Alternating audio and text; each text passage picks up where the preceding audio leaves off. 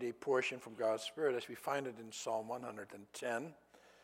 We'll read the first 3 verses and then also respond after a few words on that passage. We will respond by singing from that same psalm the stanzas 1 and 2.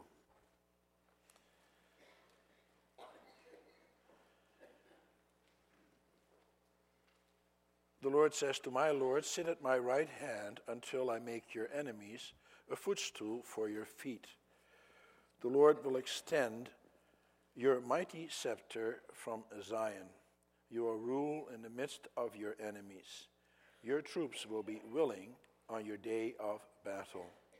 Arrayed in holy majesty from the womb of the dawn, you will receive the dew of your youth. In the heading, it says that this is a psalm of David. But David is clearly not speaking here about himself in this psalm, for David is a king. And no Jewish king was ever a priest. And as we will see in a moment, he is also called a priest forever. So,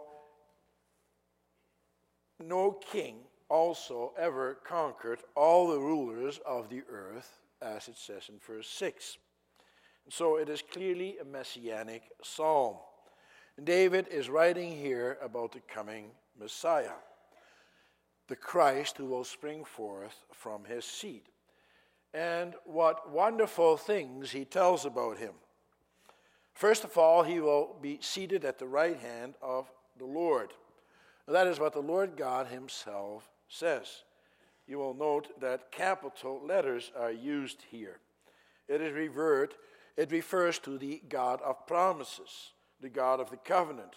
No greater honor could be given than to be seated at the right hand of God. And furthermore, he will make his enemies a footstool for his feet. And the Lord God makes here 3 promises to the coming Messiah.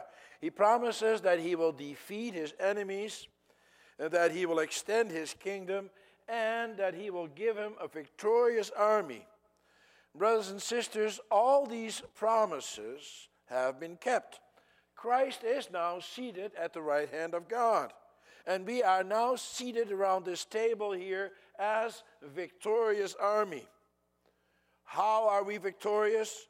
Through that Son of David, through the Son of God. We may have many troubles here on earth.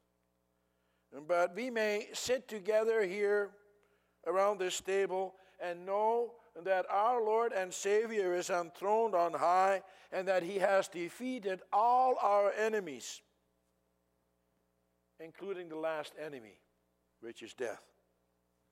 What a great reason for celebration. Let's sing together from Psalm 110, the stanzas 1 and 2.